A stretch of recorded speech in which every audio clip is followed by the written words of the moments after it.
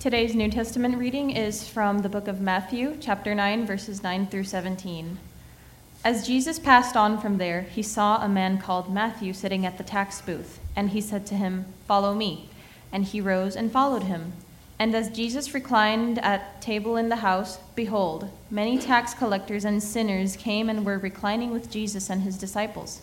And when the Pharisees saw this, they said to his disciples, "Why does your teacher eat with tax collectors and sinners?" But when he heard it, he said, "Those who are well have no need of a physician, but those who are sick. Go and learn what this means. I desire mercy and not sacrifice, for I came to call not the righteous, but sinners." Then the disciples of John came to him, saying, "Why do we and the Pharisees fast, but your disciples do not fast?" And Jesus said to them, "Can the wedding guests mourn as long as the bridegroom is with them? The days will come when the bridegroom is taken away from them, and then they will fast. No one puts a piece of unshrunk cloth on an old garment, for the patch tears away from the garment, and a worse tear is made. Neither is new wine put into old wineskins. If it is, the skins burst, and the wine is spilled, and the skins are destroyed. But new wine is put into fresh wineskins, and so both are preserved." Word of the Lord. One H in Hope, it's good to be with you this morning, and if this is your first time here, we're very grateful to have you, and before you take off today, I do hope we can get a chance to connect. It's a beautiful day outside. We've got some tea and coffee after the service, so if you can, I'd encourage you to stay and into fellowship with us. And today, we're continuing through our series on the Gospel of Matthew. And as the church, we are a creature of the Word. God, the Spirit, uses the words of Scripture to create, to call, to collect, to craft His church. It's this gospel, it's these passages. It's the Bible itself that makes us what we are. It's in these passages that we meet the promise of the gospel. So in light of that truth, and in confidence of that truth, let us come before God as the people of God. Let us pray. God our Father, we thank you for your word. I pray, Lord, that the words that follow would be faithful to your purposes, to your intents for this passage, Father God. And we thank you for the truths that we find here, and we pray, Lord, that your Spirit would minister them to our heads, to our hands, to your hearts, and that we, Lord, through this passage, would more fully taste the sweetness of the gospel of Jesus Christ. And it's in Christ's name that we pray. Amen. So let's start with a question. What does it mean when Christ here quotes from Hosea 6, "I desire mercy and not sacrifice"? What is going on here? Is Christ saying that mercy is good and sacrifice is nothing? Is Christ saying that he doesn't desire sacrifice at all? Well, to help us orient ourselves to this passage, there's another helpful quotation from Christ which helps us to untie this knot. And this is another surprising statement from Luke 14:26. Christ says, "If anyone comes to me and does not hate his own father and mother and wife and children and brothers and sisters, yes, and even his own life, he cannot be my disciple." And Jesus, of course, is not telling us to hate the people that are closest to us, let alone our very life. Remember the two great commands that define Scripture and Jesus' ministry: that we love God with all of our heart, soul, mind, and strength, and that we love our neighbor as ourselves. We must love our neighbor. Jesus has told us this again and again and again, but what he has given us here is a hyperbole, a kind of exaggerated statement in order to get our attention. Our love for God must be so great that by comparison, figuratively speaking, it might look like hate. It might look like we hate our neighbor. And what we have here is not a literal ethical directive, but a kind of effective rhetorical flourish. Yes, love your neighbor as your very self, but love God with every bit of who you are. Your neighbor is a great, great good. But God is the very greatest good of all. And that same logic is at work here with mercy and sacrifice. Sacrifice, of course, is a good thing. God commands us to sacrifice. But God desires mercy more. Mercy and sacrifice are both goods, both great goods, but mercy is a much greater good than sacrifice. But we can say more here. Consider a truth that's put forward by the theologian and ethicist Michael Sherwin. He tells us that proper courage is courage that is ordered to justice. Justice is a greater good than courage, and so proper courage must be ordered to justice. For instance, we might imagine the following scenario. Suppose you're at a huge university lecture, and suppose afterwards you try to conquer your fear of public speaking by publicly asking a probing question to the presenter after the lecture, and you do so only for the sake of conquering your fear of public speaking. In that case, you are trying to grow in courage only for the sake of growing in courage. But imagine the very same scenario, but in this case, after listening humbly and thoughtfully to the speaker, you believe that the speaker has said something that is unjust. You have a deep fear of public speaking, but you force yourself to overcome this fear for the sake of justice. You exercise your courage. You come to the mic and you ask a public and probing question for the sake of justice. Sherwin would tell us this is true courage because it is directed to justice. The virtue of courage is true courage to the extent that it's ordered to the greater virtue of justice. And this brings us back to mercy and sacrifice. True courage is for the sake of justice, and true sacrifice is for the sake of mercy. As Christ tells us, I desire mercy and not sacrifice. And getting this statement right, I believe, is key to understanding our present passage. Christ is calling us to properly relate in order mercy and sacrifice. Yet, as we will see with both Matthew the tax collector and the Pharisees, there are at least two ways to get this wrong. But of course, Christ comes to set us right.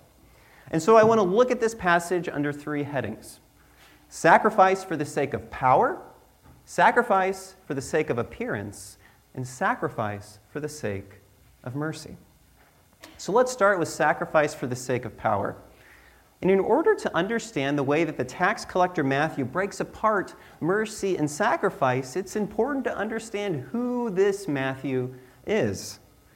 And I'm here going to follow the Christian tradition and assume that this Matthew that Jesus calls as his disciple is the very same Matthew who wrote the gospel account that we're now reading.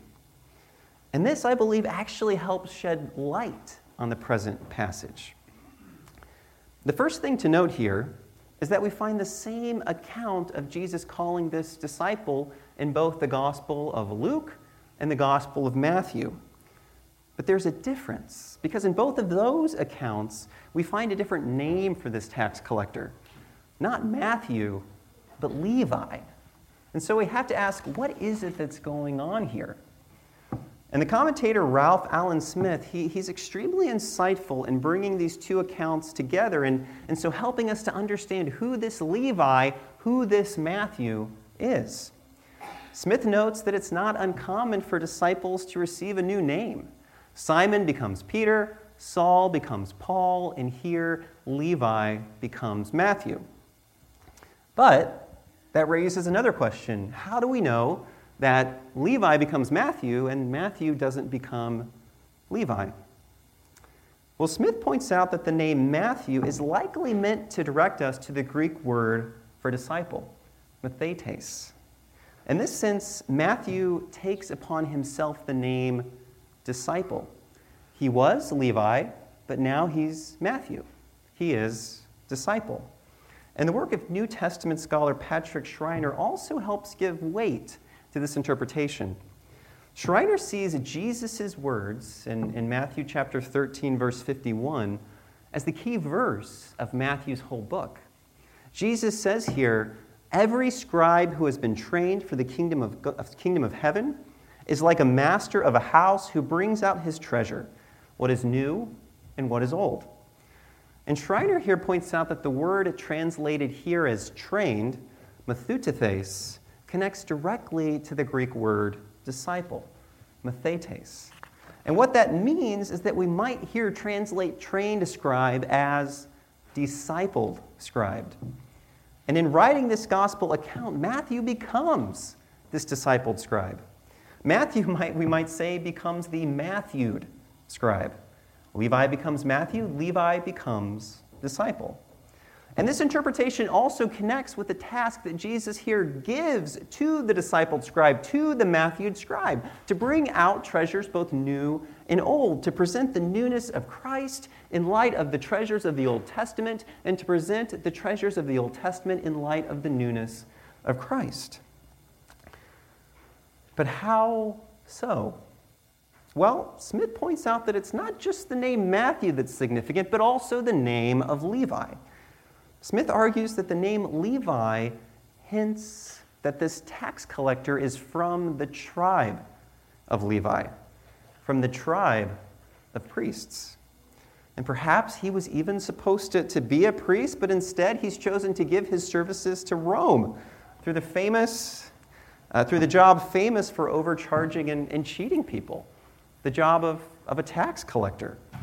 And at the very least, his name Levi is meant to make the reader think of the tribe of Levi and the Levitical priesthood. This is a cue that Matthew is giving his reader. But this, as Smith points out, presents us with a surprising irony. Priests and Levites were meant to be supported in their priestly work by the tithes of the people. And in a sense, we can think of the tithe here as a kind of tax given to the Levites by the tribes of Israel. And here, Levi is still supported by taxes, but not the taxes given by people in observance to the law of God, but the taxes that are exacted by the law of Caesar.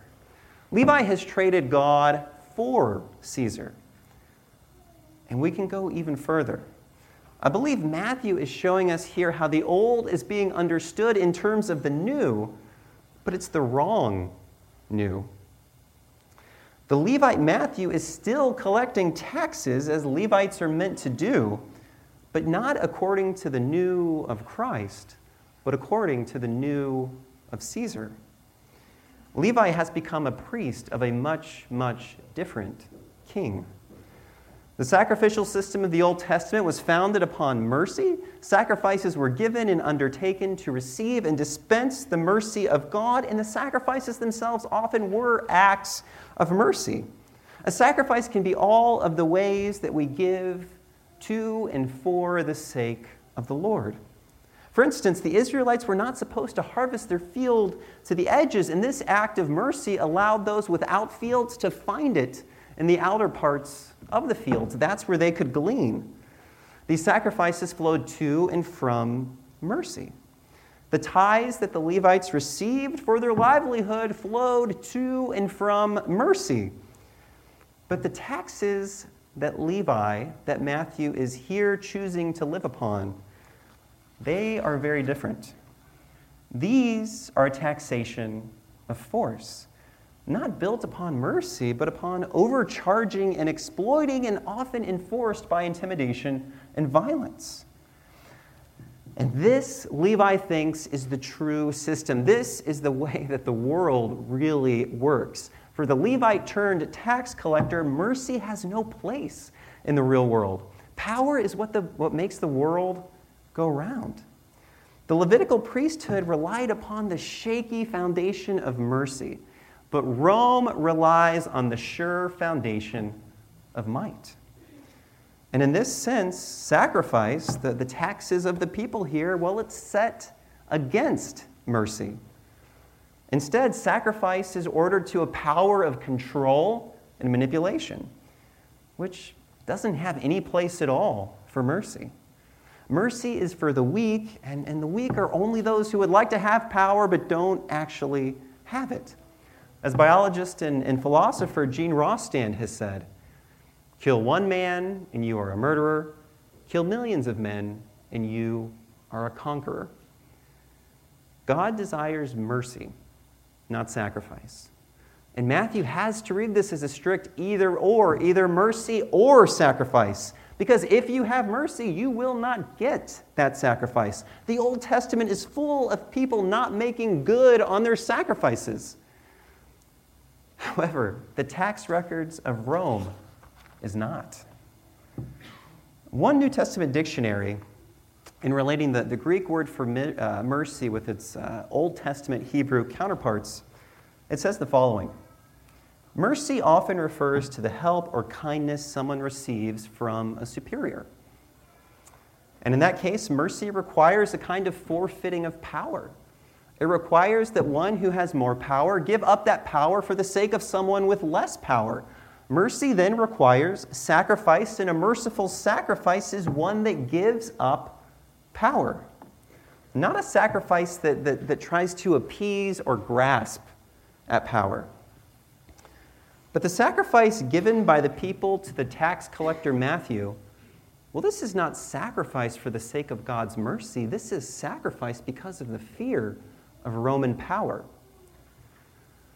And reflecting on that, we ourselves have to step back and ask, is this also where we are?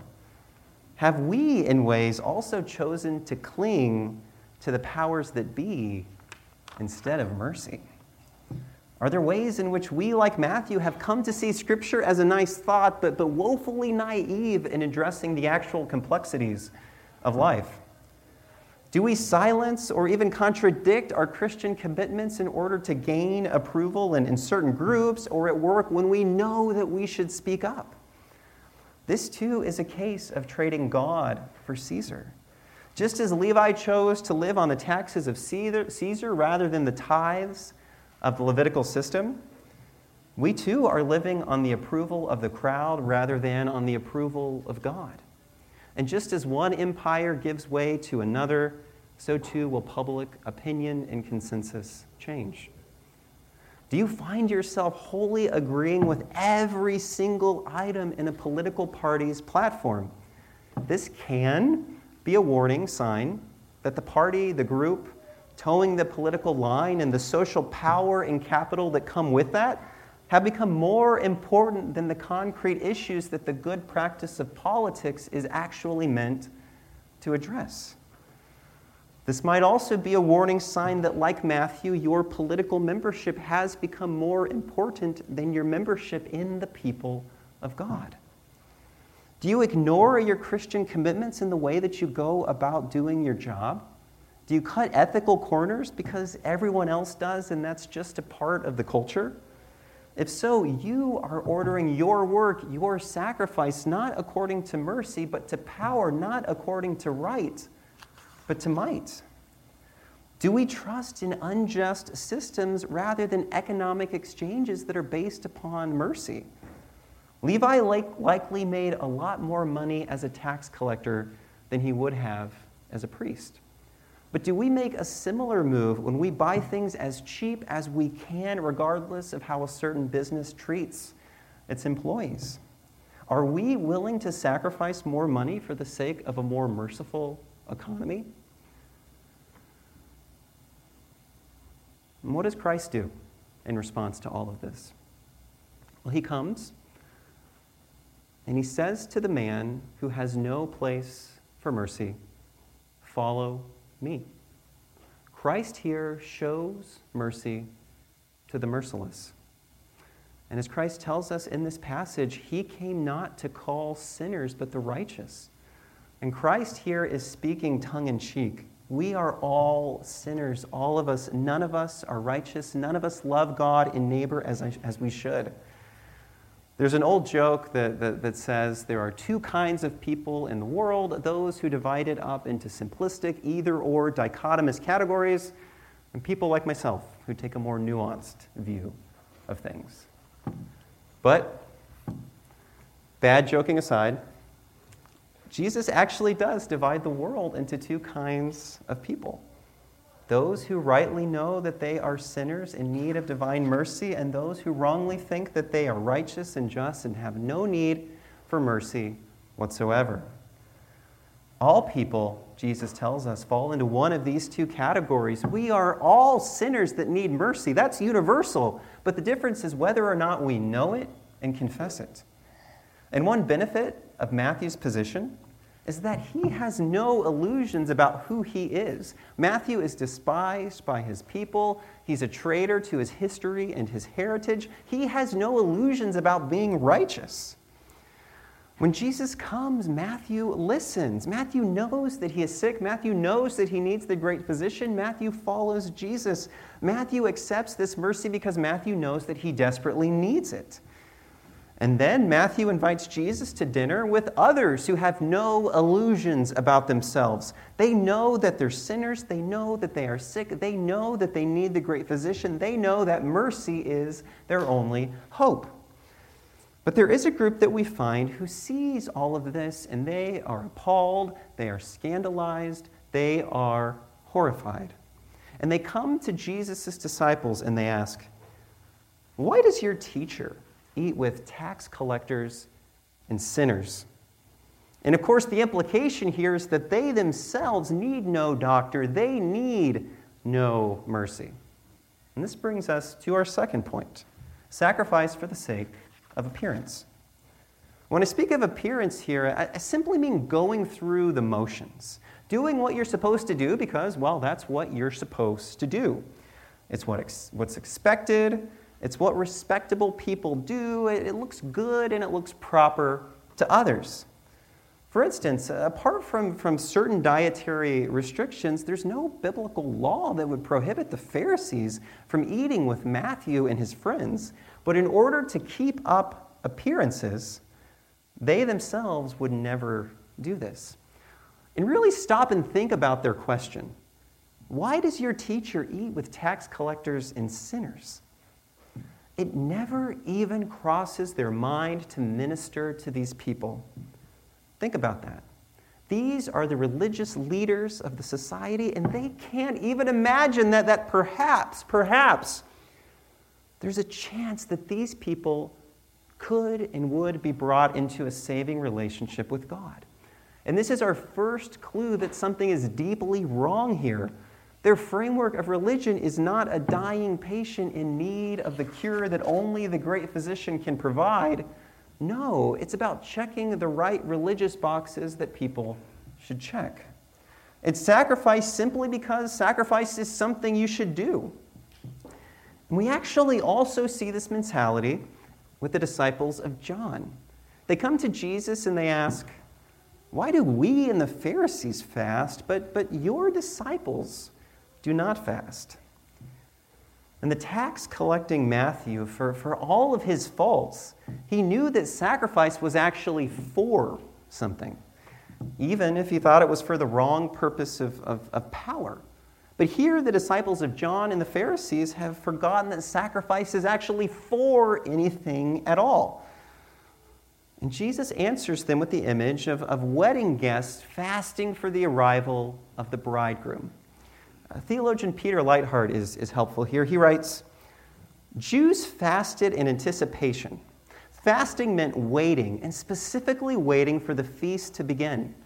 But once Jesus has come, the time of anticipation is over. The time of waiting has reached its end." Jesus reminds them that fasting is a discipline for the sake of a purpose and a goal. It prepares us to wait for the arrival of the bridegroom. Just as we train our desires for food in fasting, so too do we train our desires to rejoice in this coming. However, the disciples of John had forgotten that fasting is for something other than the mere act of fasting. Like the Pharisees, it's simply something that you do. Well, you should fast this much and this often. Okay, why? Well, because it's what you're supposed to do. They've forgotten that fasting is meant to prepare us for feasting. And we can definitely relate. We engage in spiritual disciplines like prayer because we feel like we should. We pray because we're supposed to pray, and to our surprise, we find that we don't really want to pray. We try to read the Bible every day because you're supposed to read the Bible every day, and to our surprise, well, we don't really want to read the Bible. We tithe our money because, well, you're supposed to tithe, but to our surprise, we find that we don't really want to tithe. And let me ask you a question. Would anyone undergo an extremely rigorous exercise program if it wasn't for anything else but the mere act of exercising? Would anyone commit themselves to that daily commitment and that bodily strain if it didn't actually put us into better shape? Of course not. But somehow we think that spiritual disciplines and exercise can be done without any purpose of actually making us spiritually healthier. Jesus tells us, you fast because you are anticipating my coming. You pray because of the astounding privilege to talk with God that I have given you in my name. You read the Bible because as you read, the Holy Spirit ministers my person and work to you. You tithe because you get the privilege of joining my merciful and salvific purposes in the world. Yes, these disciplines are difficult, but it's a very modern error to put joy and difficulty at odds with each other. Just ask the expert piano player, the person who's learned multiple languages, the craftsman, the scholar. Let them show you just how wrong that this is. Let them tell you that deep discipline is the road to deep joy in what we do. And so, why do we fast? Why do we read? Why do we pray? Why do we tithe? Well, we do so for anticipation of and communion with Christ. We don't do it just to go through the motions or check the boxes. This is not religious maintenance. This is life and death. We have to realize that without these practices by which we commune with Christ, we are dead. Christ is our great physician, and these practices are the ways that we come to him, to his mercy, and receive life. These are not for appearance. These are for survival. Remember how Jesus divides the world between the ones who know they desperately need him and those who do not. And this is important because often we can fall into the trap of associating tax collectors with a particular group in our modern society that is often not in the church. We can say, well, if Jesus was here today, he would be spending all his time with these people, with that people, with this group, with that group. But that misses the point. It's not about any particular group in society. Pharisees like Nicodemus came to Jesus too. No, the issue is whether you are proud or humble. That's the key question. And pride or humility can be found in any corner or any sector of society. Matthew knew that he was a sinner, and this made him humble. But the Pharisees in this passage, they kept up religious appearance, and that made them prideful. And the same is true for us today. The first question is never, what societal group are you in? No, the first question is, do you know that you are a sinner in need of the great physician? It is the humble who love to be with Jesus. Be they tax collectors like Matthew or Pharisees like Nicodemus. And this brings us to our third and final point. Sacrifice for the sake of mercy. And so as we've outlined these wrong practices of sacrifice for the sake of power or sacrifice for the sake of appearance, perhaps you're thinking, of course, that's obvious. No one at all should aim at that. And perhaps you find yourself thinking about that earlier example, the person who overcame their fear of public speaking to ask that probing question about an unjust statement. And again, this is true courage because it's ordered to justice. It's courage for the sake of justice.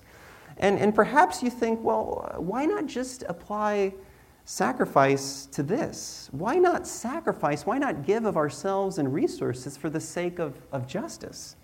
Why not order our life to justice? Wouldn't that be better than mercy? And we have to ask a question.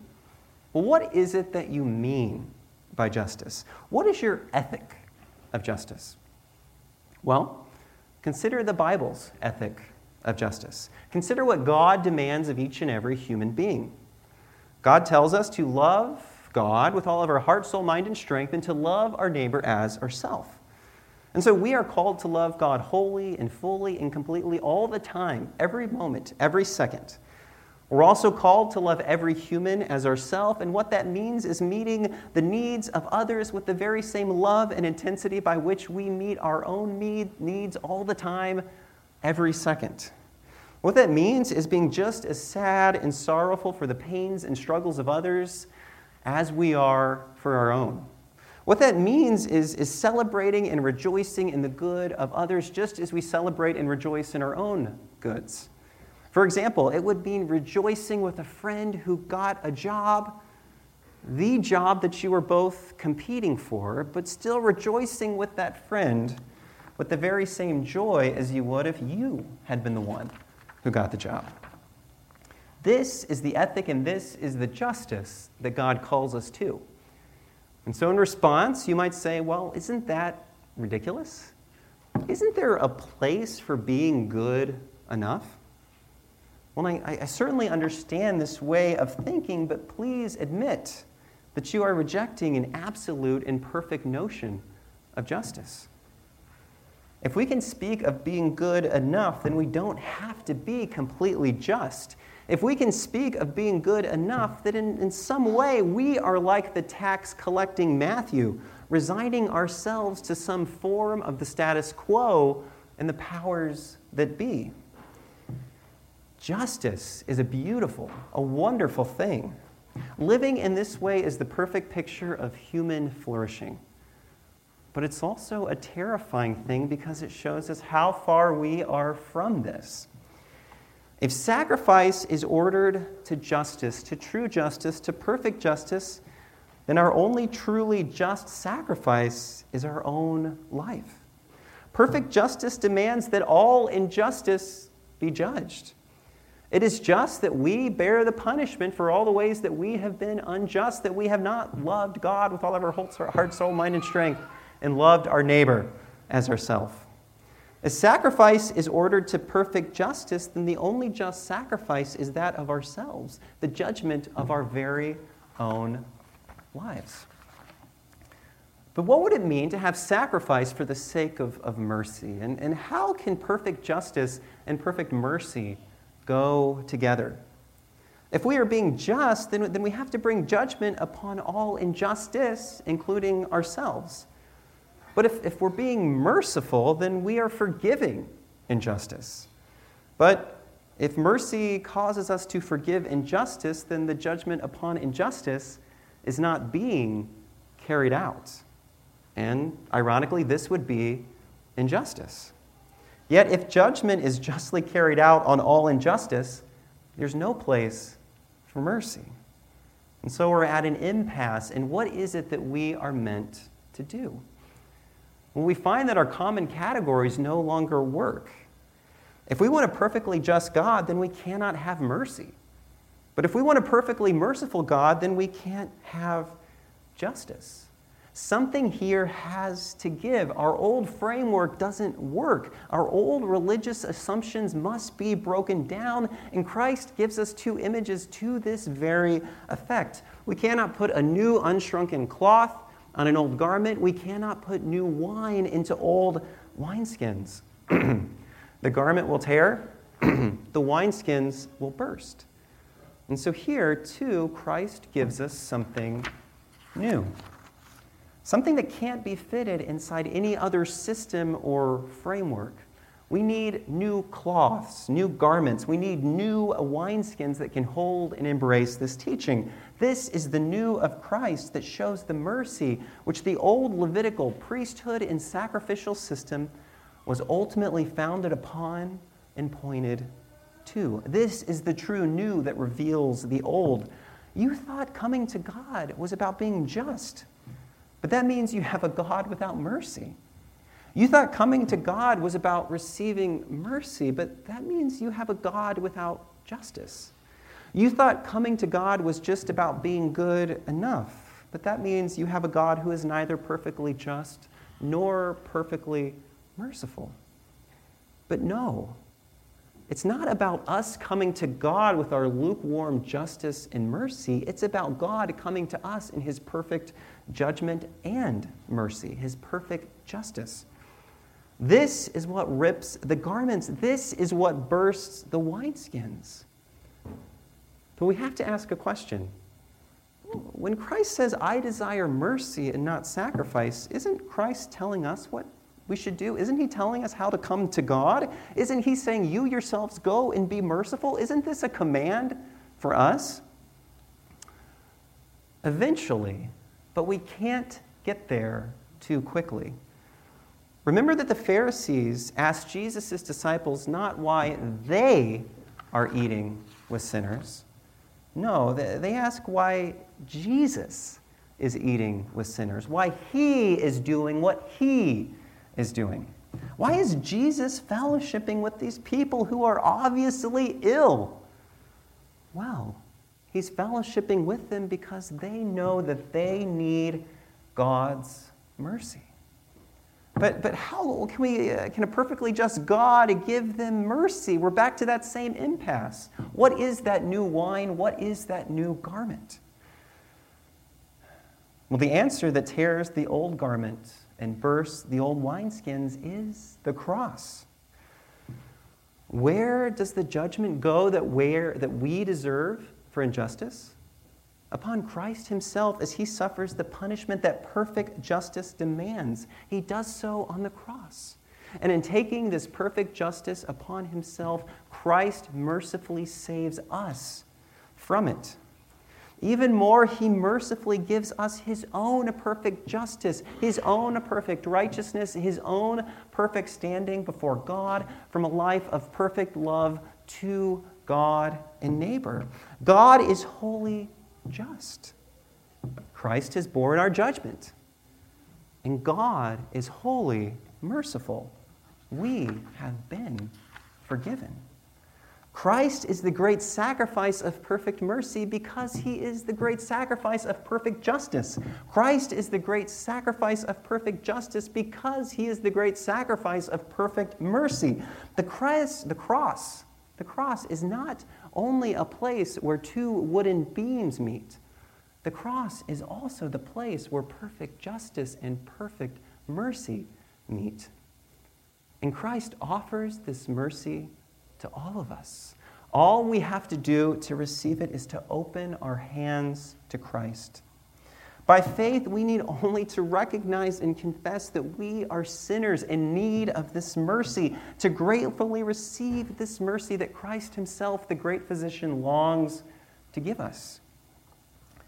And when we do this, we, like those tax collectors and sinners, are invited to fellowship and feasting with God. And there is, as Christ tells us, a time to fast. And that time has come again. The bridegroom has returned to God the Father, but one day he will come back to us and we will enjoy the great wedding feast of the Lamb. And so now we fast in anticipation of this joyous wedding. And two, we are merciful to one another, not to receive or earn the mercy of God, but because we have been given the mercy of God in full in Jesus Christ. Christ desires mercy and not sacrifice precisely because he desires to be with us, his church, his bride.